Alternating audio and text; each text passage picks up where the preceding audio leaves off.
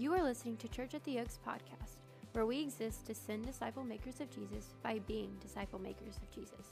For more information about our church, such as service times, upcoming events, or how to join a group, please visit us at churchattheoaks.com.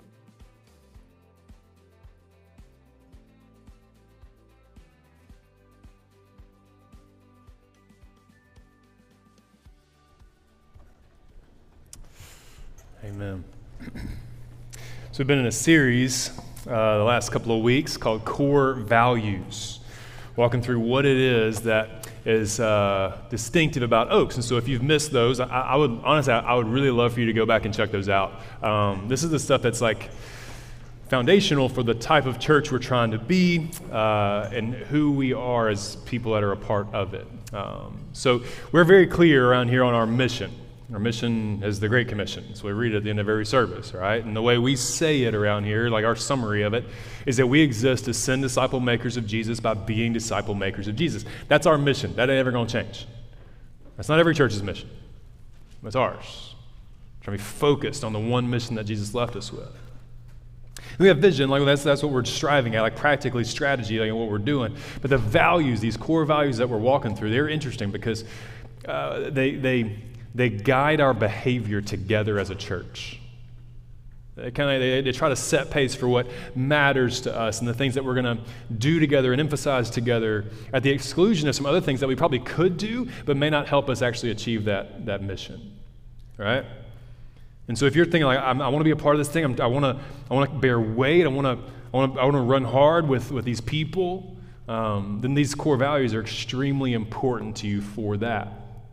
There may be some points even, if you come across this many core values, you're like, this isn't a core value of mine. If it's a core value of Oaks and it's not a core value of mine, then there's a mismatch there and you got to figure out what to do about that. Either this isn't a great place for you to be because these core values aren't reflected in your life or you're concerned, okay, or it's something that maybe needs to be a growth point, something to press into, pray through, work on, figure out, like, should that be a priority of my life if it's supposed to be a priority of my church, right? So the first few weeks we've looked at how we do things together, like what we're doing and the mission that we work on that together. It's not an individualistic mission. The church is called to strive together to accomplish the Great Commission. We talked about that. We don't work in isolation. We do this together. And last week we talked about how we give our first and we give our best in every area of our life, like the things that God has set in our hands, that we use those to like leverage those for the sake of the kingdom. That's who we are. We give our first and our best, not our last and our least. We're not here giving leftovers.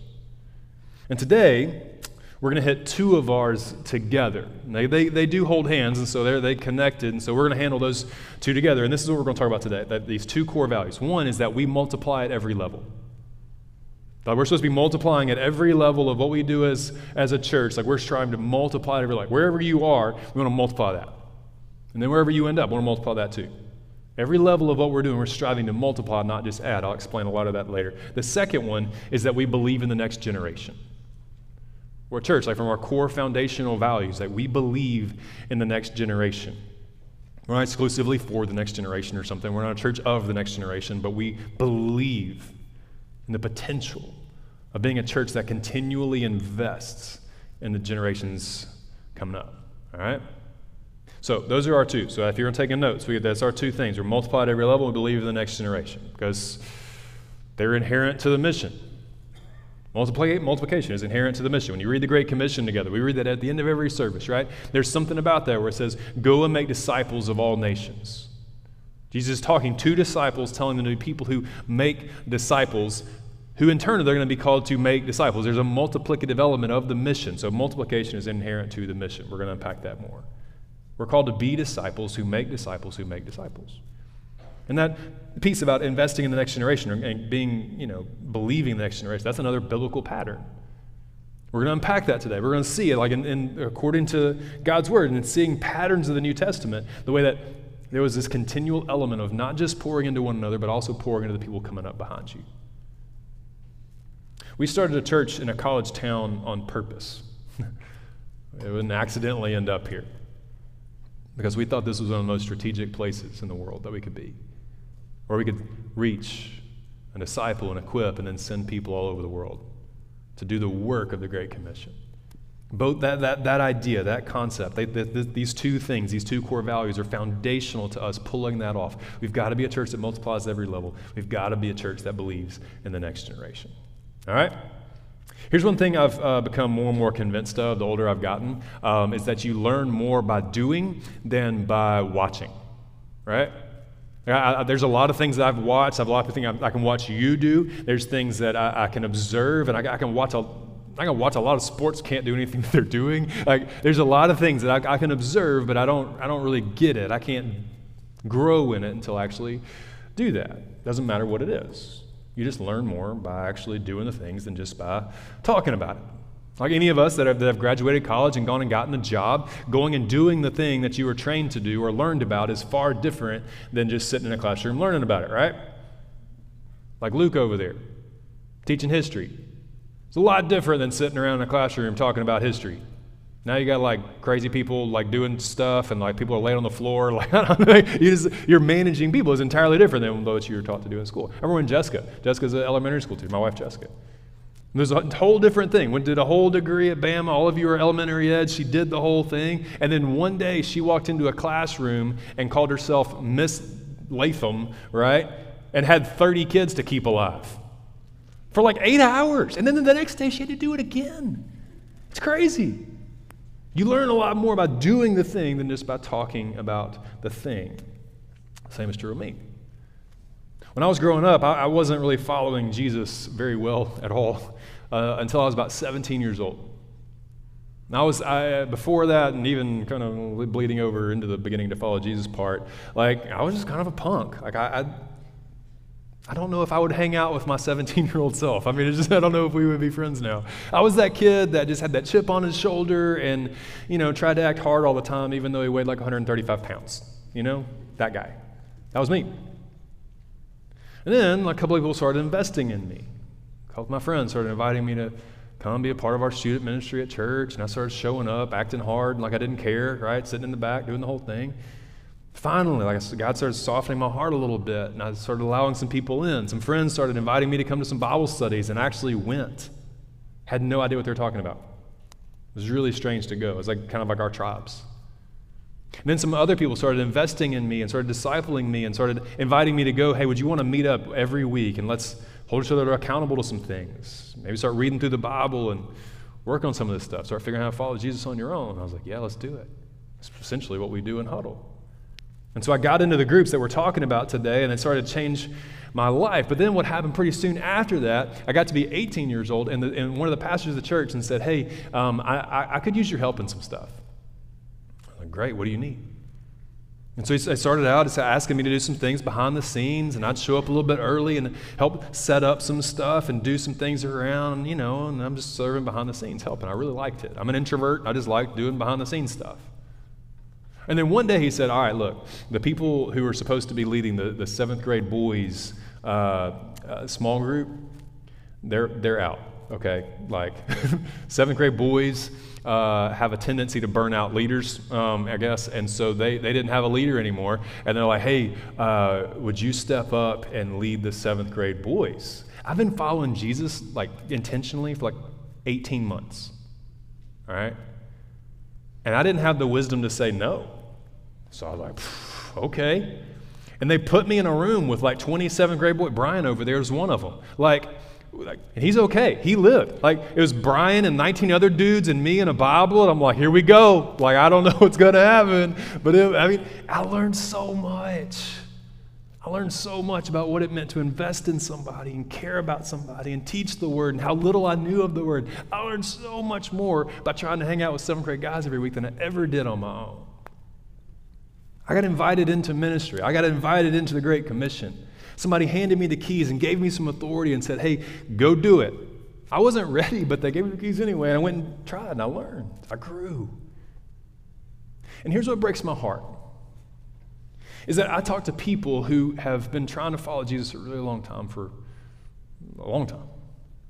Talked to a lot of them. I talked to a lot of people who have been a part of churches for years or decades sometimes. And all they've ever been invited to do is attend. All they've been drawn to, all that's been asked of them, all they've been invited into in terms of the Great Commission is, hey, would you just come help fill out a room? Would you come sit here and listen? Get your number counted, all right? I ain't got to do anything. Well, see, I know that I started growing once I finally started getting to lead. Once I'd become a beginning new disciple, I was getting my feet under me. I was growing as a disciple, and then somebody handed me some other people, and I started trying to invest what God had given me into them. Changed my life. I'm still basically doing the exact same thing. I never quit. It breaks my heart when I talk to people who have never been invited into that. They've never been invited into the Great Commission. They've just been invited to watch. Some of you are those people. Some of you, I don't care if you're 65, I don't care if you're 19. Some of you have only ever been invited to watch. That's not what I see in Scripture. We're not inviting you to watch nothing. I want to see your life leveraged for the kingdom. I want to see you become a disciple who makes disciples. Our passage this morning is found in Acts chapter 16. It's an interesting passage, and there's some backstory we're going to have to hit in just a second. But the passage begins in Acts chapter 16 and verse 1. You don't really know what's going on. But I gave the people, Kayla's a beast. All right, I gave Kayla the notes like way too late, and somehow she's gotten some of them in here, all right? So Acts chapter 16, beginning in verse 1. This is what it says. Paul, he also came to Derbe and Lystra. And a disciple was there named Timothy, the son of a Jewish woman who was a believer, but his father was a Greek. He was well spoken of by all the brothers at Lystra and Iconium. All right, now you read that just clear with no context. Makes no sense at all. There's so much happening here, all right? And so we're going to back up a little bit so you can understand the magnitude of what happened in verse 1 and 2 of Acts chapter 16, okay? It's the backstory. So you first hear about these towns just 2 chapters earlier in Acts chapter 14. So Paul and Barnabas, right, they're traveling around and they're sharing the good news of Jesus. And as they're going through these towns, they're sharing the gospel. People are coming to trust Jesus as their Savior, and they're helping them organize into brand new little church plants in all these different towns and villages. Staggering, world-changing kind of work. And they've been working through, and they spend a little time in these villages, these towns, and share the gospel, begin a brand new church, set the keys in somebody's hand who's only been a believer for like a month or so. It's new, It's a new work. They've been going around, and they've been doing the thing. They get to a place called Lystra. Remember Acts chapter 16, verse 1, it says Paul came to Derbe and Lystra. He's been there before. He's been to Lystra before, and it was a strange kind of experience. Right? So Paul shows up, and he ends up healing a guy who couldn't walk. And this place is way outside Jewish territory. It's a different thing. So the people, they thought that Paul and Barnabas, they thought that they were Greek gods. You can go read about it, all right? So it's in Acts 14. They're like, they think that they're Greek gods. They called Barnabas Zeus, and they called Paul Hermes. I don't know how Barnabas got to be Zeus. I don't know if he'd been working out more. I don't know, all right? But Barnabas got to be Zeus, and Paul's Hermes, and they're like trying to worship them as these Greek gods. And they, like, Paul and Barnabas freak out. Like, no, we are not. That is not what's happening here, okay? There is one true God. They point them back to the Lord. So they get all that sorted out, and then pointed people back to Jesus, continue sharing Christ, and people start to believe.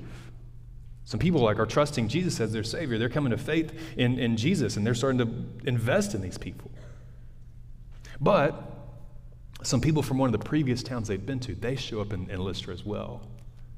And they start whipping the crowd up and accusing Paul and Barnabas of all this stuff. Basically end up inciting a riot. So things are going well for a little while. Then a riot breaks loose, and Paul ends up being stoned, dragged outside the city, and left for dead. They thought he was dead. It's not a great visit. You know what I'm saying? Like, if I go visit Chattanooga and end up getting stoned, like, it's not like I'm not probably going back to Chattanooga anytime soon. You know what I'm saying?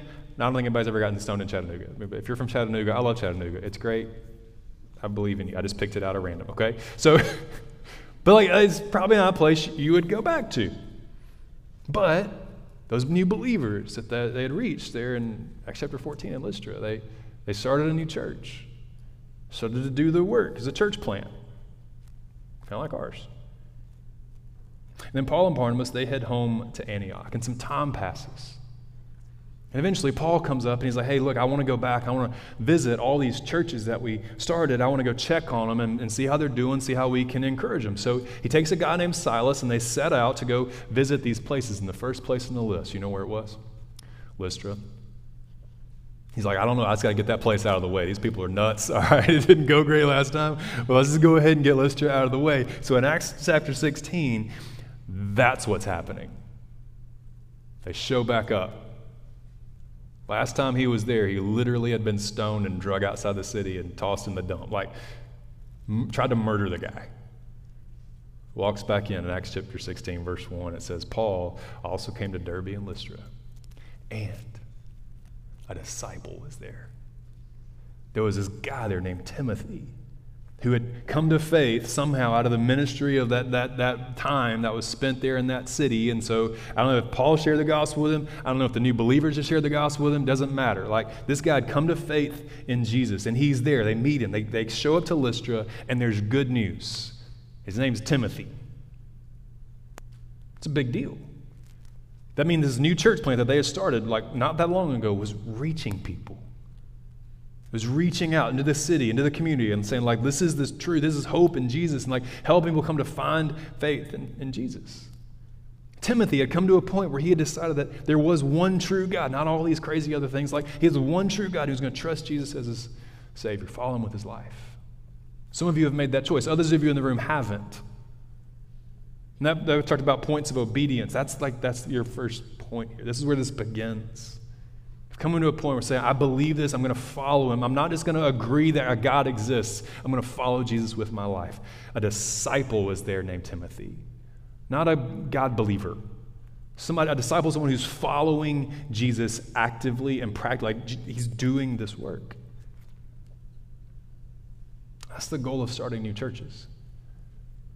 That's why we do this. That's why we press into areas that other people haven't yet. So we can see people come to faith and trust in Jesus. They can find hope. They can find peace. They can find salvation, forgiveness. They can find eternal security. Like, they can find him. I love getting to see the baptism videos that we do almost every week around here. Getting to hear stories of people saying, like, listen, this is how I showed up. This is what life was like. And then this happened. I heard about this Jesus. Somebody started investing in me and helping me find answers in the Word, and it's changed everything for me. I love how they close those videos, right? Every single time they close the video saying, listen, I'm here today to let you know that Jesus is my Lord and Savior. Yeah. Timothy had done that. A lot of you have done that. Some of you might have been 3 weeks ago, might be 3 months ago. Some of you might have been 30 years ago. I don't care. Timothy is a disciple. He's pursuing Jesus. What I want you to see this morning is what Paul does next, all right? Because it's great. It's a wonderful thing that there's a new believer out of a church plant. Praise God, that's awesome, but it's not done. They're not finished. That's not where it ends. That's just the beginning. Look what Paul does. Verse 3, it says this. It says, Paul wanted Timothy to accompany him. Paul wanted Timothy to accompany him. All right, that informs some things for us. That informs how Oaks should function. There should be people coming to faith in Jesus, but there should be this accompaniment, this apprenticeship that rises out of that they're not done once you've just made a profession of faith in Jesus. There's this invitation into something greater, into the mission itself. He wanted Timothy to come with him. Timothy's not, like, Paul's not wanting another buddy. He's already got Silas. He's not, like, bored and lonely or something, all right? Like, he wants to invest in it. He wanted to include Timothy in the work. They're about to go check on all these churches. Like, they're going to be gone a while. Like, he said, this is a guy, like, I think I could pour myself into. I think I can invest myself. I could help raise him up to be a leader in the kingdom. Paul wanted Timothy to come so he can invest in his life. Listen, there's something about disciple making that can't be tied to a program. Like, no matter, like, we have Oak, so we have Huddle, we have Tribe, we got stuff, we got some things, we got some equipping opportunities, and some of those are be starting in the next few weeks.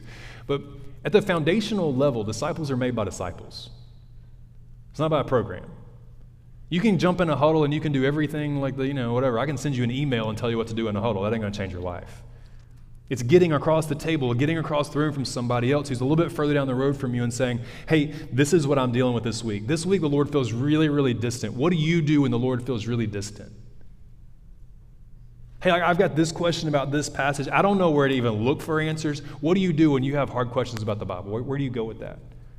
You don't need a program. You need a person. Paul's inviting Timothy to be his person. Listen, man, if you'll come with us, do this journey with us, I'll invest in you, I'll pour into you, I'll help you grow. Paul didn't want a student. He wanted an apprentice. He wanted to multiply what God had poured into him. It also shows that Paul believed in the next generation. Right?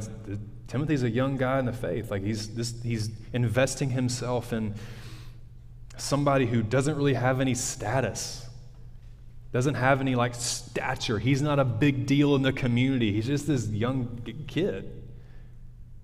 We don't go after the most important people in the world.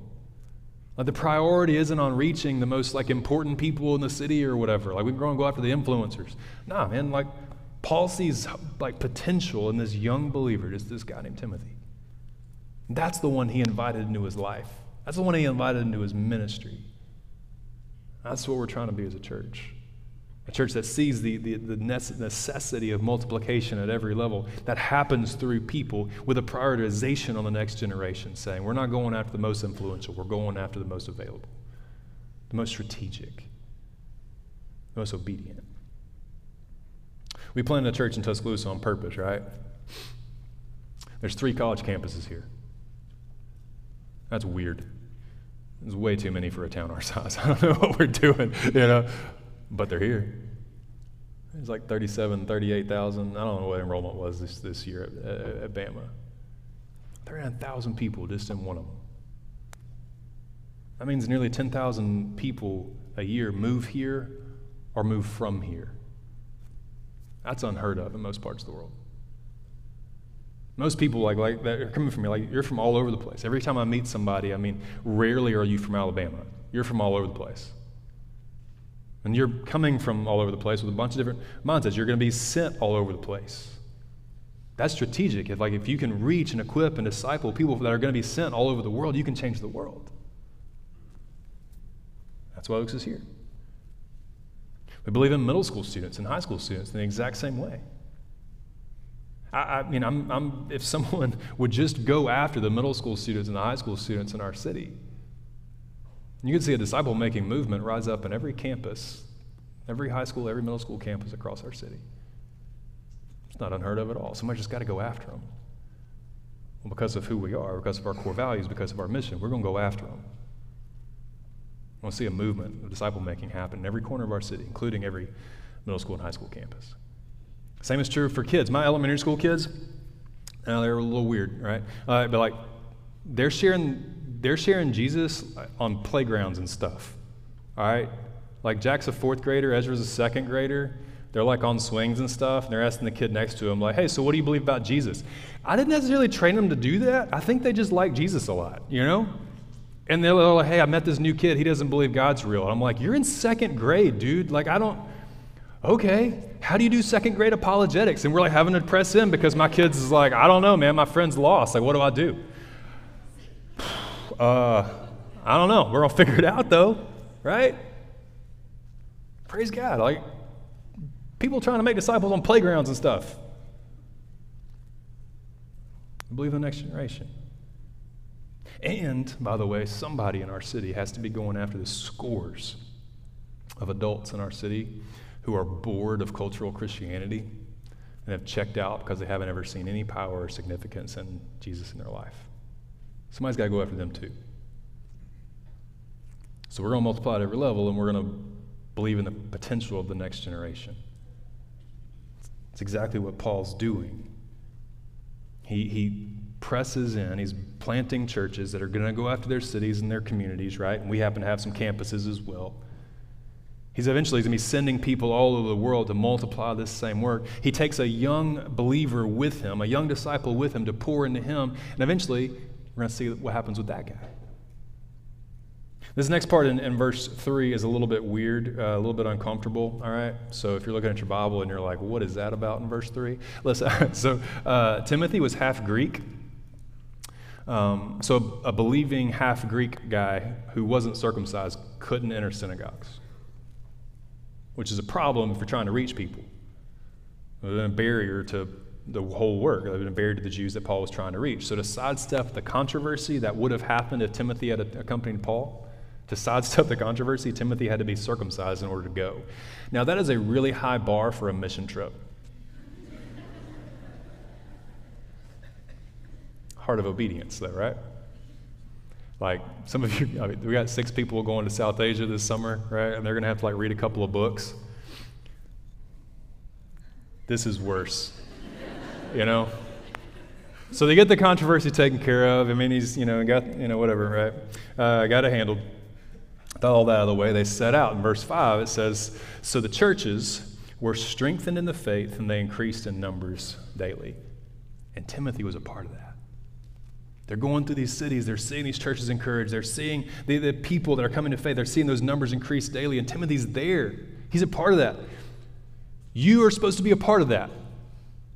If you're a believer in the room, you're supposed to be a part of that exact same work, seeing churches strengthened and people coming to faith in Jesus consistent. We're supposed to be a part of that, not watching somebody else do it. You're not supposed to be on the sideline. You can continue to track the story of Timothy's work with Paul in Acts chapter 17 and beyond that, but something interesting starts to happen. Pretty soon, Timothy is not just an apprentice. Pretty soon, he's not just a helper. Timothy quickly becomes a leader. 1 Corinthians chapter 16:10, I don't know if it's going to be on the screen or not. Don't flip there. 1 Corinthians 16:10, it says this, when Timothy comes, see that you put him at ease among you, for he is doing the work of the Lord as I am. You get to 1 Corinthians, and Paul's saying, look, Timothy's doing the exact same thing I'm doing. Timothy's gone from being an apprentice to being a leader, doing the exact same work that Paul's done. That's what we're trying to do. Trying to multiply at every level. I'm not doing something special, all right? I'm just trying to reach my community the same way you're trying to reach yours. You might do it differently than me, but the same mandate, the same mission, the same work. Same for me, same as you. I'm trying to invite you into that, not to watch something. He continues on. By 2 Corinthians, Timothy's out here co-writing letters with Paul. We don't talk about that very much. We talk about how Paul wrote a lot of the New Testament, wrote all these letters, right? Look at 2 Corinthians 1:1. Paul, an apostle of Christ Jesus by the will of God, and Timothy, our brother. This is the message of Paul and Timothy to you, you Corinthians. He's co-writing letters. Philippians 1, verse 1. Paul and Timothy, servants of Christ Jesus. Colossians 1:1. Paul, an apostle of Christ by the will of God, and Timothy, our brother. 1 and 2 Thessalonians, the same thing. 2 Thessalonians 3 says, Paul calls him our brother and God's co-worker in the gospel of Christ. He's not some kid they picked up in Lystra anymore. He's a co-worker in the gospel alongside Paul the apostle. He's invited into that work. Then you get 2 whole books of the Bible written to him, when he's personally leading entire churches of his own. Timothy came to know and follow Jesus, but that was not the end point. That was the starting point. And then some discipleship happened, some investment happened that moved him up to the point of being able to invest in others, to be a disciple maker. And eventually, you get to see legacy of Timothy's life, the same as you did Paul, where Paul and Timothy both are making disciples who make disciples who make disciples. And we stand in the lineage of that. Timothy wasn't invited to watch. The mission that we've set out to accomplish together, to be a part of together, is the Great Commission. It requires multiplication. It requires multiplication at every level of who we are and what we do. So it means multiplication of disciples. So if you're a believer in the room, the mission set before you is to multiply that into somebody else and saying the person next to you who doesn't yet know Jesus as their Savior, you're trying to just give them what you've found. You're not trying to convince them anything. You're saying, listen, I was hopeless. I was broken. I needed a Savior, and I found I found Him. And helping somebody else come to the point of trusting Jesus as their Savior. That's our mission. But it's not the only mission. So we're multiplying disciples. We're also multiplying disciple makers. So those of us who have figured that out, have pressed in and been trained on how to share our faith, how to help somebody begin to walk well with Jesus. Then we start training other people not to find hope in Jesus only, but also to walk well with Him. Then help them figure out how to invest that in somebody else. You're raising up disciple makers. A disciple is not fully formed until they make disciples who make disciples. The end point, the end goal for you is not just having a mental agreement that Jesus existed and died on a cross, all right? Like, that is not the end goal here. It's following him and then, like, what he called us to do. And what he called us to do would be people who make disciple makers. And we have to have a heart of obedience to that, because that's a high bar. It's a lot easier to drop the bar all the way down and say, listen, all you have to do is trust Jesus as your Savior and show up on Sunday, you're good. That is not what you've been invited into. That's heartbreaking. There's something far bigger, far more significant, like kingdom shaking that you've been invited into. And I know it's a little terrifying. I'm sure Timothy was a little scared. But I bet at the end of his days, he was so glad he went. Let's make this practical for us and for Oaks. Like, number one, we're going to be a church that multiplies disciple makers. That's who we're going to be. So, like, core value-wise, like, this is what Paul discipled Timothy. Paul calls him his child in the faith. Like, we're going to do that work. If you're a Christian, like, this is our mandate. This is our mission. This is also why we have tribes and huddles. So, like, tribes, talked about it earlier, but tribes are groups of people, usually about 10 to 20 people. They're meeting together once a week. If you're not a believer at all, you can go to a tribe. You can, like, the questions are not like, what's your biggest sin? Like, that's not what happens, all right? It's pretty chill. It's just some good people that love the Lord hanging out together. And so there's people who aren't Christians yet in a lot of our tribes. That's on purpose. If you're jumping into a tribe, your tribe is supposed to be a place where you can invite whoever you want to come and be a part of that community, where they can find some answers, they can have some people around them, they can just have some good and godly relationships. That's what tribe is for, to build community.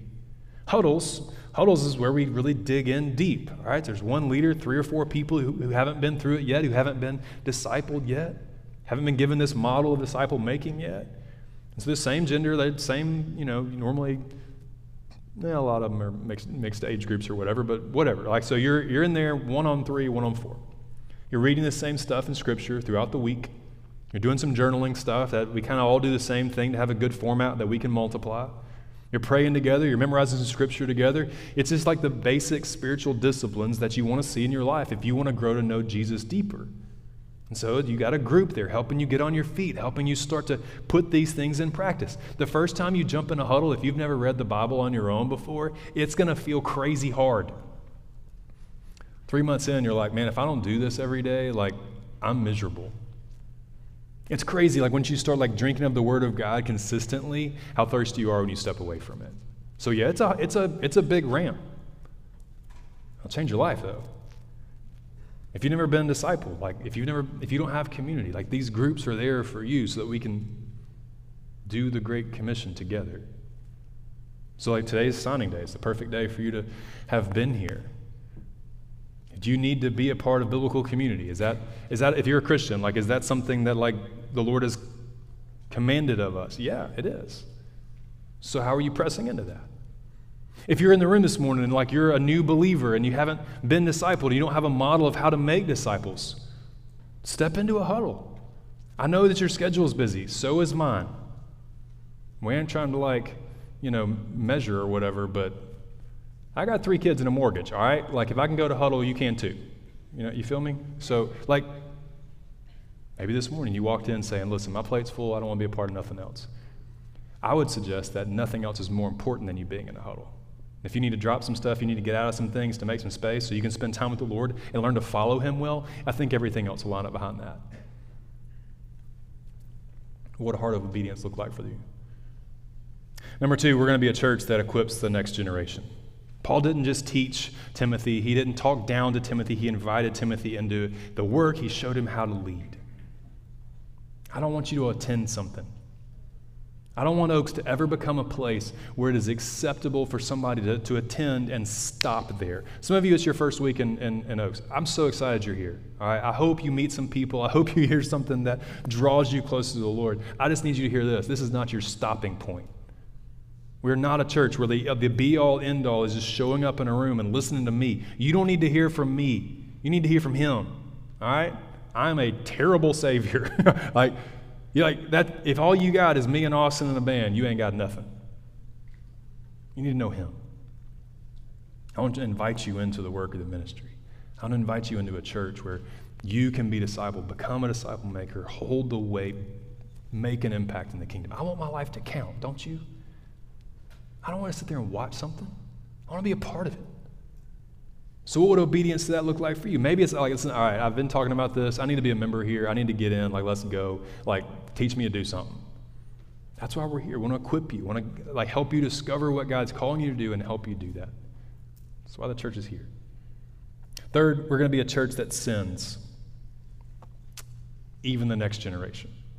We're not just going to send the oldest and the most equipped. We're going to send people before they're ready. We're going to send you before you're confident. We're going to send you before you think you got it all together. A lot of the places we're going to send you are some of the strategic places in the world. A lot of you are college students, and we're going to send you back onto that college campus to make the name of Jesus known in sororities and fraternities and marching bands and chem lab. I don't even know what you people do anymore, all right? I've been out of college so long. But those places, be disciple makers. We're also going to send middle school students and high school students to make an impact on some of the places in our city that I think are the least thought about. People in Tuscaloosa don't think about middle schools and high schools. There's thousands of kids sitting around having no one invest in their walk with the Lord. No one speak truth. We can't let that go. We're going to do the same thing with kids. We're going to send the kids that are being discipled here, that are believers here, we're going to send them back to their elementary school playgrounds to go tell somebody about Jesus. And yeah, it may be a little heretical sometimes, but they're doing great. We're going to send them, it doesn't matter. If you're 6 or 60, you can make impact in the kingdom. Every one of us in the room who's out of college, we've got a significant weight on us. We have a whole city, not just 38,000. 138,000.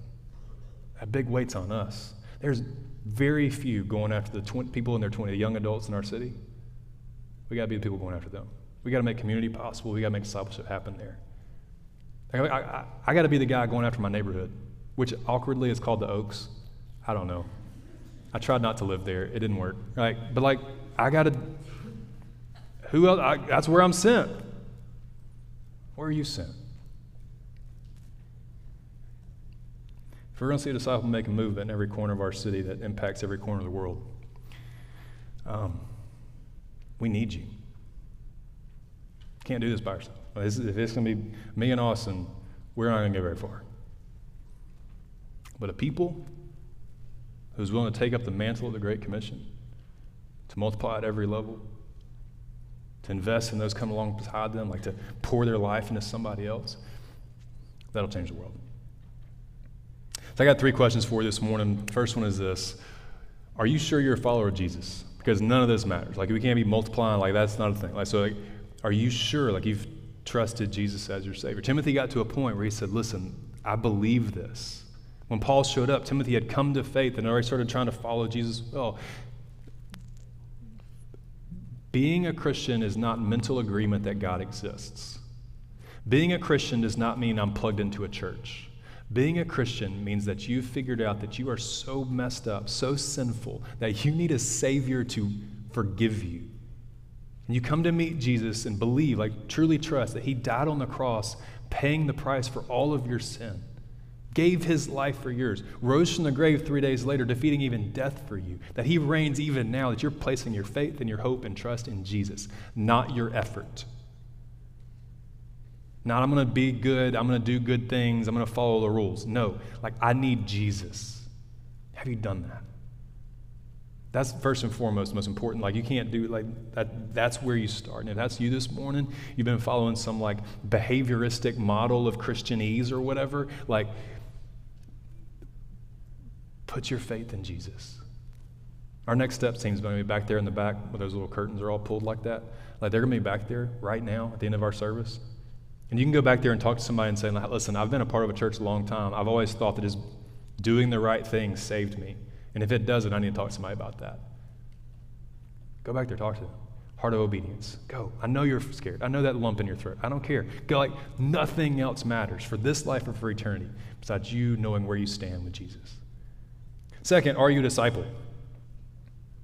You can like have trusted Jesus and not be following him like very intentionally yet. Like that's something you grow into. You grow into some of these things, like of knowing how to follow Jesus on your own, handle the word, develop a prayer life, like all that kind of stuff, right? So are you there? And a lot of you aren't, and that's okay. Jump in a huddle. Like dive into a huddle and say, listen, I got to get some of this stuff figured out. I want to grow in maturity. I want to know how to handle the word. Like, let's go. Somebody, if you want to help, great, let's get it. Like, go jump in somebody's huddle and let them help you get some of those behaviors started. So one day you can be a disciple maker. It's my third question. If you are a disciple, if you know how to do those things, you've been following Jesus a long time, is your life, is it making an impact in the kingdom? Like just this past week, this past month, is your life making an impact in the kingdom? Are you pouring into some other people? Are you going after people who don't yet know Jesus? Are you making an impact in the kingdom? We got to be a church that's who we are.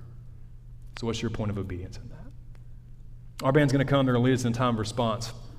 And I just want you thinking and praying through that, what a heart of obedience looks like for you this morning. Some of you, it's going to be a heart of obedience to trust Christ as your Savior. Some of you, it's going to be saying, listen, I need to set aside the time to be in a huddle and be in a tribe. Like, I need to do this. I don't really know if I can pull it off. I may have to drop something like watch 2 episodes less of TV a week. But, you'll survive. Like, or maybe it's saying, listen, I need to figure out how to show my faith. I need to go invite that person that I've been meaning to invite to Tribe, meaning to invite to Oaks. I need to step up and get that done. I need to quit making excuses, and I need to try to make some impact. What's your point of obedience this morning? In just a moment, I'm going to pray for you, and then we're going to prepare to pray over our leaders. And so if you have kids in kids ministry, some of our kids ministry workers are also group leaders. They're pulling double today. So if you have kids in kids ministry, I'd love for you guys to just go and slip out and go ahead and get your kids out of kids ministry so those leaders can get down here. We can be praying for them and that kind of stuff, all right? So parents are heading out. I want to pray over us. Next Step team is there. They're there to pray with you, talk with you about whatever's on your mind, okay? Let's pray together. Father, we prayed for a heart of obedience this morning. We prayed that whatever it was that you had set before us, that we would be willing to act on that. We pray that you would give us a soft heart, a willing heart to obey. And so, God, in the quietness of the moment, I pray that by your Spirit that you would just set on each one of us what it is we need to obey. What do we need to do? For some of us in the room, the first thing we need to do is fall on our knees and surrender in faith to you. Trust you as our Savior and our Lord. Give up the fight, give up the striving to be good enough, and just fall back into your grace, your love, and your mercy. We need to believe. So I pray that those of us in the room, that's our point of obedience, or right now in this moment, that you would help them to do that work. In just a moment, I pray that you'd give them the boldness to stand to their feet, walk back there to Next Steps, and take somebody by the hand and say, hey, can we talk? For the others of us, we've been a Christian a long time, but we've never really pressed in. We've never really availed ourselves of the opportunity to learn how to follow you on our own, not just receive what somebody else says. We've never been discipled. Some of us are trying to do this life on our own without any community whatsoever. And God, neither of those things are what you called us to. So some of us, our point of obedience this morning is going to be stepping into community in a tribe or stepping into discipleship with a huddle. And God, I pray that you would just calm our fears about our schedules and remind us that getting together with other believers, getting to know your word is going to be life-giving, not life-taking. Help us to be obedient to that. There's others of us who know all the right things and could have preached this sermon for us, know what a disciple maker is, but our lives are not making impact in our city or our campus or the world. There's people that we could have tried to invest in, could have tried to pour it into, and we haven't, for whatever reason. It's God, for a lot of us, our point of obedience is a person's name.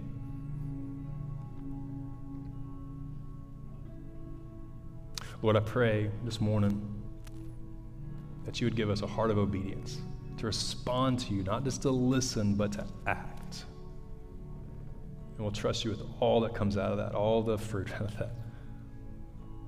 Not necessarily know how it's going to happen, but like we sang earlier, you're always faithful. God, we love you. We trust you. It's your son's name we pray. Amen. Church, our band's going to lead us in a time of response. This is your time to do something. So it's time for you to pray. If it's time for you to go talk to the next steps, is talk to the person next to you. Make a commitment just in your own heart to step into something. This is your time to respond, not just to sing. So why don't you stand as our band leads us, and you respond how God leads.